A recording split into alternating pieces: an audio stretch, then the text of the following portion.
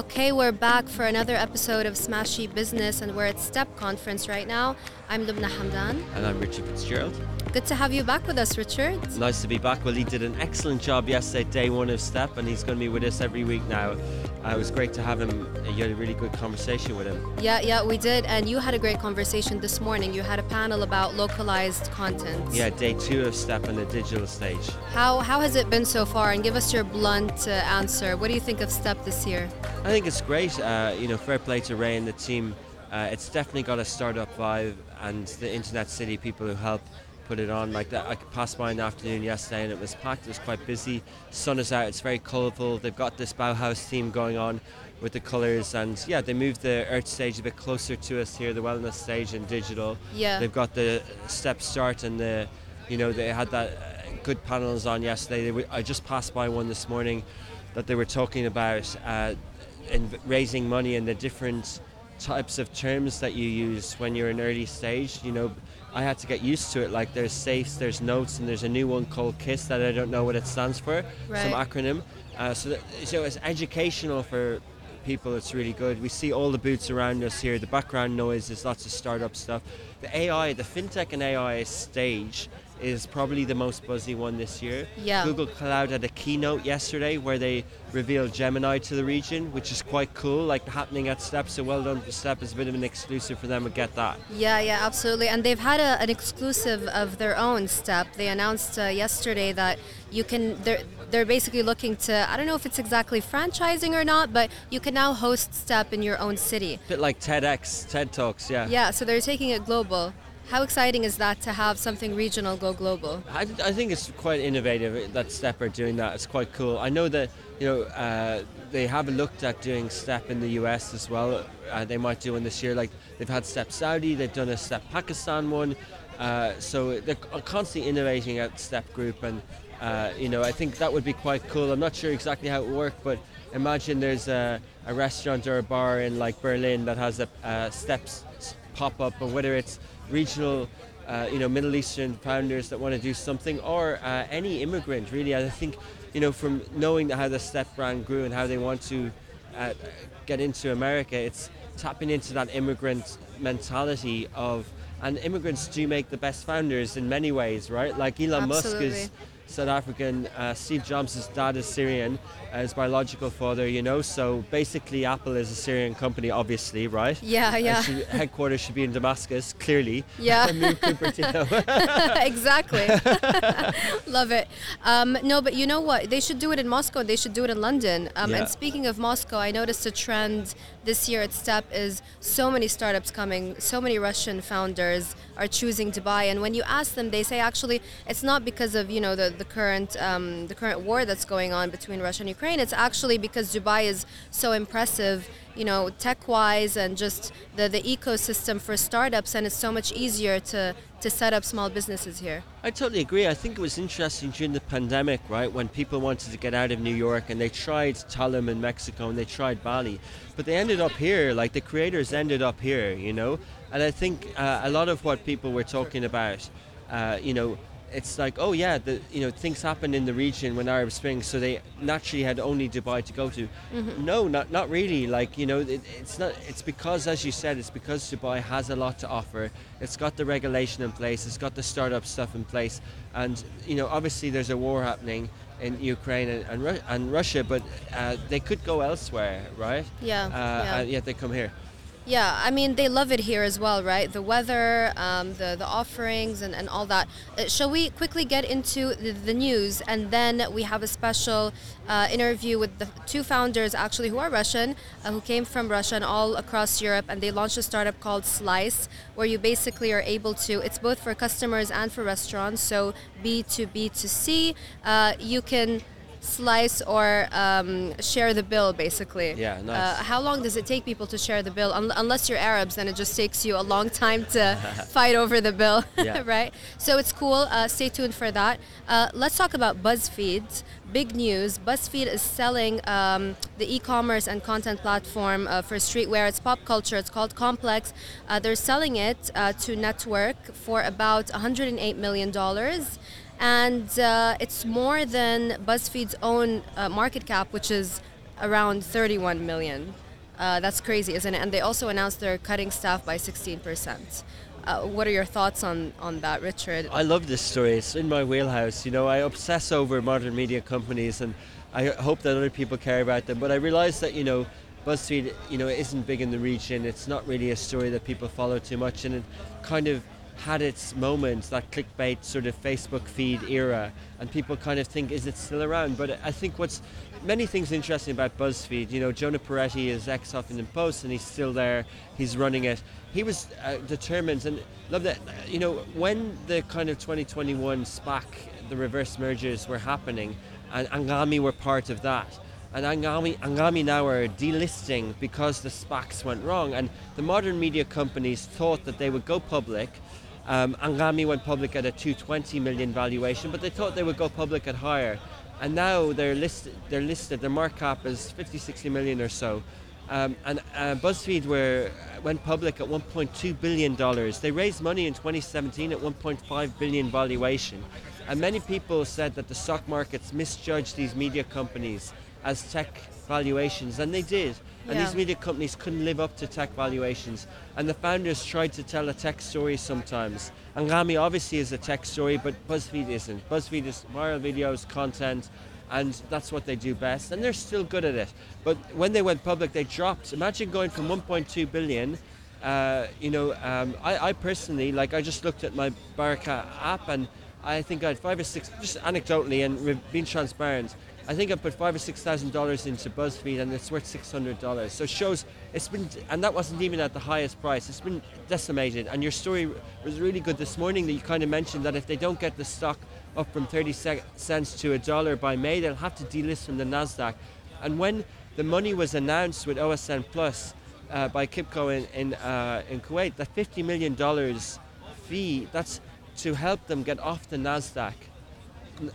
Anghami. Yeah. But what BuzzFeed have done, when they went public in the same transaction, I think the guy's name is Rich Antonelli, I'm not sure, but he founded Complex, and Complex is a sneaker thing, and their biggest asset is ComplexCon, which is a conference where all the sneakerheads go. And in BuzzFeed, they haven't released their full 2023 report yet, but they said that Q4 earnings were down in events. Yeah. Some people say that they didn't execute on the acquisition of Complex well, because they didn't understand events well, they understand video well. So now they're spinning off. They bought it for 300 million, but it was stock money, and now they're selling it for $108 million cash. Yeah. So, as you said, it's listed for 30, but could you buy it for 30? No, because the shares, right? But so now with this overnight, their shares went up, and after hours trading 137%. So they're probably, I don't know, when it markets open at 5 p.m. Dubai time today, the Nasdaq, we will see their price, and the price will probably be 80 cents, probably a bit short. And Jonah Peretti is brilliant at educating the market or getting his stock up, and he did an AI announcement 6 months ago, and it went up to $2, and it went straight back down because people looked under the hood. So I think it's really difficult to navigate these stock markets when you're talking modern media companies. Modern media companies are in a difficult phase. It's not sexy to even Lovin Dubai and our stuff. It's really hard to hire journalists to generate revenue in a modern way. And BuzzFeed are even with today's announcement, they still announced 16% staff cut on top of selling off a big business. It's difficult times, but it's interesting that you mentioned Anghami, and I mean, generally, I think a lot of companies are overvalued, and we spoke about this a couple of years ago with Fahim Al-Qasimi. But where do you think Anghami went wrong? Because they are delisting. Do you think it was too early for them to list? Do you think they should have listed to begin with? What are your thoughts on that? I don't know if Anghami went wrong. I mean, look, I think the stock market and the readiness, 200 engineers out of Beirut listing an audio company, a tech audio company on the Nasdaq. How can we paint it to be a failure story? Right. I don't know if they went wrong, but they've been unlucky. The timing in the SPAC thing in hindsight was a mistake, but I don't know if it was their fault. There was a lot of pressure from MEP and others who invested 10 years ago in Anghami and didn't have any liquidity. So what are you going to do? You're running out of options. And the regional markets weren't ready as well. But but they had consumer cut through. Like, you pass. I remember being in Hurghada in the the east coast of Egypt and seeing Anghami flags around the place. Like, we did an event last night in Bahrain for the launch of Vox Cinemas. Love in Bahrain logos were there alongside the Anghami logo. So Anghami is synonymous with the region as a streaming service. Users know it. Did they get enough revenue from subscription? Probably not. But in time they might. Did they? They launched their studio business last year. They made songs for Cartier and others. That brought in $3 million in revenue, right? Maybe if they started that earlier, maybe, caveat, partnering with a sales house, Shwari DMS, might not have been the right way to do, but they didn't have an office in Dubai at the time, so what else are you going to do, right? Right. So, but I wouldn't blame them on any level. I think, why are they leading the tech now with OSN Plus? Why are they, the engineers at Anghami are the ones that are going to help OSN Plus get off the licensed software that they use in the US to have their own streaming service here? So what Anghami is doing is broader than, and one of the things that Anghami, I think, is reason, I hope they stay public. I didn't sell my shares, even though, and I'll still have them, but I won't be able to sell them when they're private. Why? Because of Eli Habib, right? Eddie's amazing as well, but Eli is obsessed with AI. Right. And I think to have a leader that really believes in AI and he gets in the weeds and he does the coding himself. Like, look at NVIDIA is the darling stock in the US at the moment. I checked the app this morning. They're up 14,000%, Lubna, in 10 years. 14,000%. My brother texts me, he has major FOMO. He was at Google in the US in 2017. He was like, everyone's talking about NVIDIA and chip, and he's like, I should have just bought shares in NVIDIA, right? But Eli Habib they're still listed. They haven't delisted yet. He's the founder who believes in AI. And he's talking about movies for you, personalized AI movies on OSN. Yeah. He's talking about different things, right? So, we had Gemini yesterday. There's an AI stage on Step. Like, I as the founder of media company, I should be spending more time reading and learning about AI, and my company and people should be, because especially with content, that's the future. But so I don't know if they where they went wrong, but definitely there was mistakes on valuations, and but some of these things are out of our control, but they're still alive and they're still going strong. I love how passionate you are about this, Richard. It really is one of your favorite topics, Media isn't it? and content, it's my favorite topic. Yeah. No, I love it. And it's crazy you mentioned the pressure from MEVP towards Anghami, because, yesterday, and we're going to put up the episode today, we spoke to Saeed Al-Naufali, the director at In5, the incubator here in Dubai. It's part of the TCOM group. And he was saying, actually, investors need to check the books before investing in startups, and they need to focus on profitability and et cetera, et cetera. But, it's funny because in that particular case, maybe they should not have pushed Anghami too much. Maybe they could have waited a little bit, and they would have made the right decisions and would have continued to be on the stock exchange. Yeah, but maybe it was the founders thing as well. Like, maybe they wanted liquidity. I mean, I don't know if it's just one. I mean, I've named the VC, but I don't know if it's just them. Like, there's other things that play. Like, what we see is secondaries are quite popular now, which is where the investors can take money off the table without exiting. And there's many unicorns that haven't listed yet, like Stripe being one of them, right? Like, where the founders have been able to line their pockets without selling the company through secondaries. And, I think we're seeing more creative ways in the region. And as the ecosystem grows and different types of financing comes into play, it gives you other options.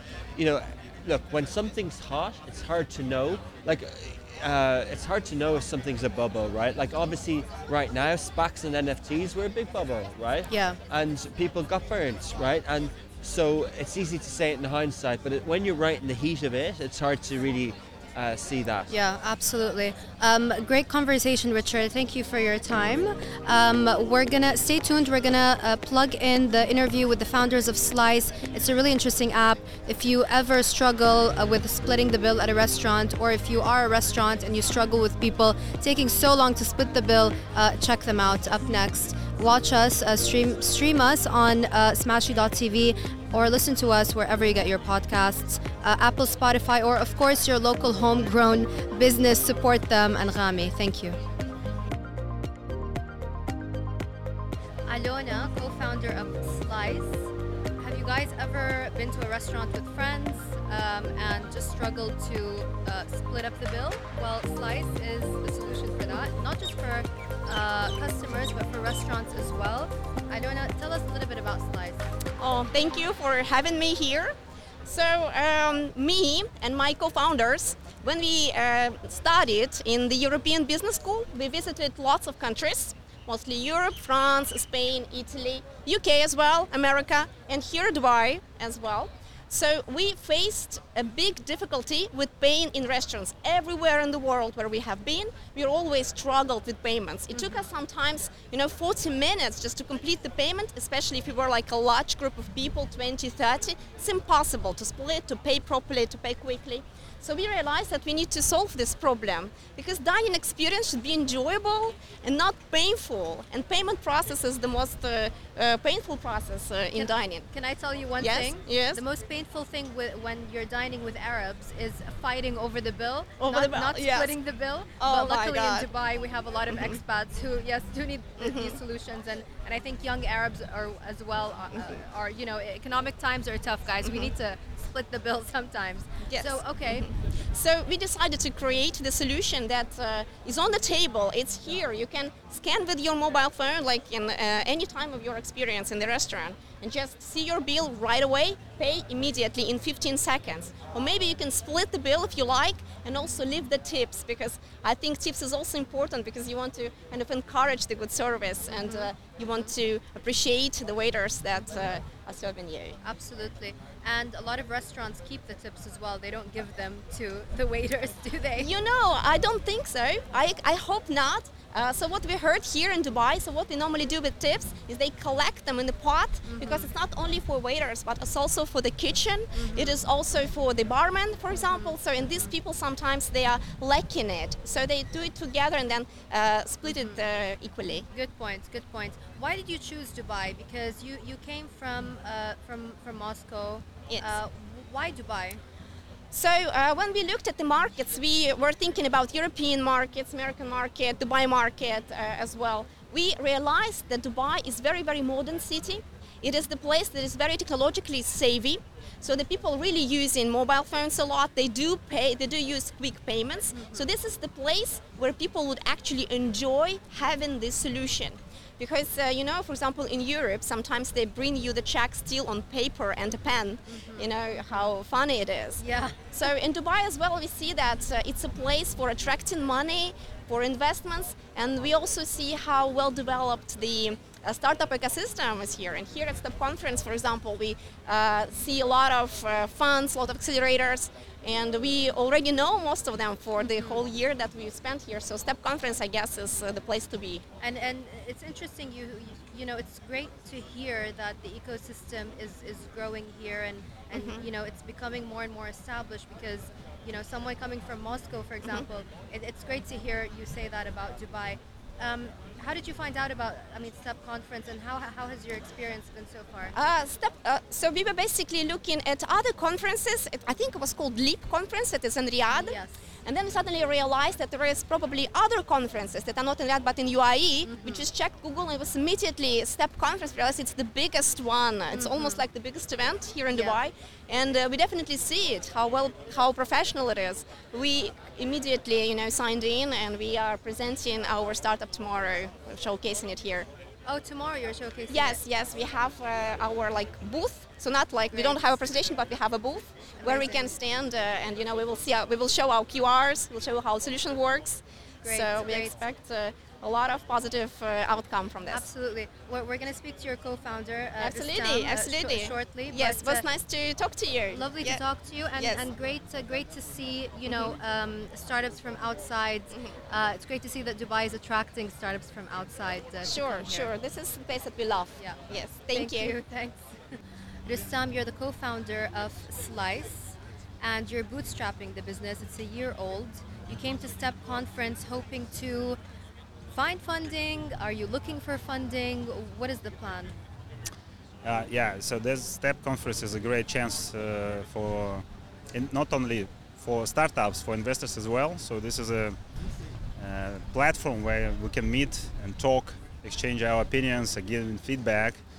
So we applied for many funds. We see angel investors. Sometimes we have a lack of getting feedback. They just say sorry, you don't really fit. And here we can approach them and ask, okay, so can you remember our startup? Just remind about us again, and ask for transparent feedback. And it worked really well. So even today, we talk with free VC and accelerators, and they provide a really valuable feedback that we can use, like to improve our solution, maybe pivoting a bit. So it's a great chance. And what is the biggest challenge that you've found here? So far, in order to be more lucrative for VCs or other funds, we need to gain more traction. So I think that's the main feedback from their side. So we just need to validate more, find clients, just to So improve more on that. marketing as well, right? Which Right. is what we're doing right now, basically. Yeah, absolutely. Yeah. You talked a little bit about pivoting. Is there anything you would have done differently, or is there anything that you're looking to change in the business? What is the challenge when it comes to B2B and to C? Okay, yeah, that's true. So startups may go through many challenges, and every time you face the wall, I would say. So we approach the client, we talk to them. We think we strongly believe that here is the value, but the client eventually says, okay, no, I don't see the value for that. So we need to find a way how to pivot a bit. So, or we face the main challenge for us from the customer perspective, from the end users. I mean, for the guests of the restaurant, they see our solution as a very convenient, very valuable. So it gives them opportunity to pay quickly. But from the restaurant side, they don't see that pain at all. So as we are operating on the B2B market, so we need to actually find a valuable solution for the restaurants, not for the guests. So for now, we see that the main differentiator for us is the data. So restaurants don't have a proper data. Right. That's a great point, because we do have a data crisis, I would say, in the Middle East. Every time that you want to look for statistics, it's just so difficult to do that. So you think you're going to be focusing more on that? Yeah, so for now, what we're trying to build a data analytics tool. So with the data we get from the restaurants, from the guests, so we will be able to highlight the growing trends. So what's the items in the menu sells the most? What's the least? And you can adjust the menu based on that data analytics within the certain price range. For example, similar as any sellers do on Amazon, for example. You looking at the data, you see all the competition, you make an investment decision within your price strategy, within your item strategy. Right. So same for the restaurant and location as well. So you see that, okay, what's the preferences of the certain neighborhood towards which cuisine, which menus items. I mean, I think it's a brilliant concept, Thank you. and wish you the best of luck. Thank you very and much. also, I think restaurants have so many issues here. I mean, I think they could use the data, right? It's such a volatile market. The F&B market, restaurants open and close, sometimes after 6 months. Great startup idea. Thank you so much for being with us. Thank you for having me. And we'll see you around. Thank you very much. See you around. Thank Enjoy you. the show. Thanks. Thanks, guys.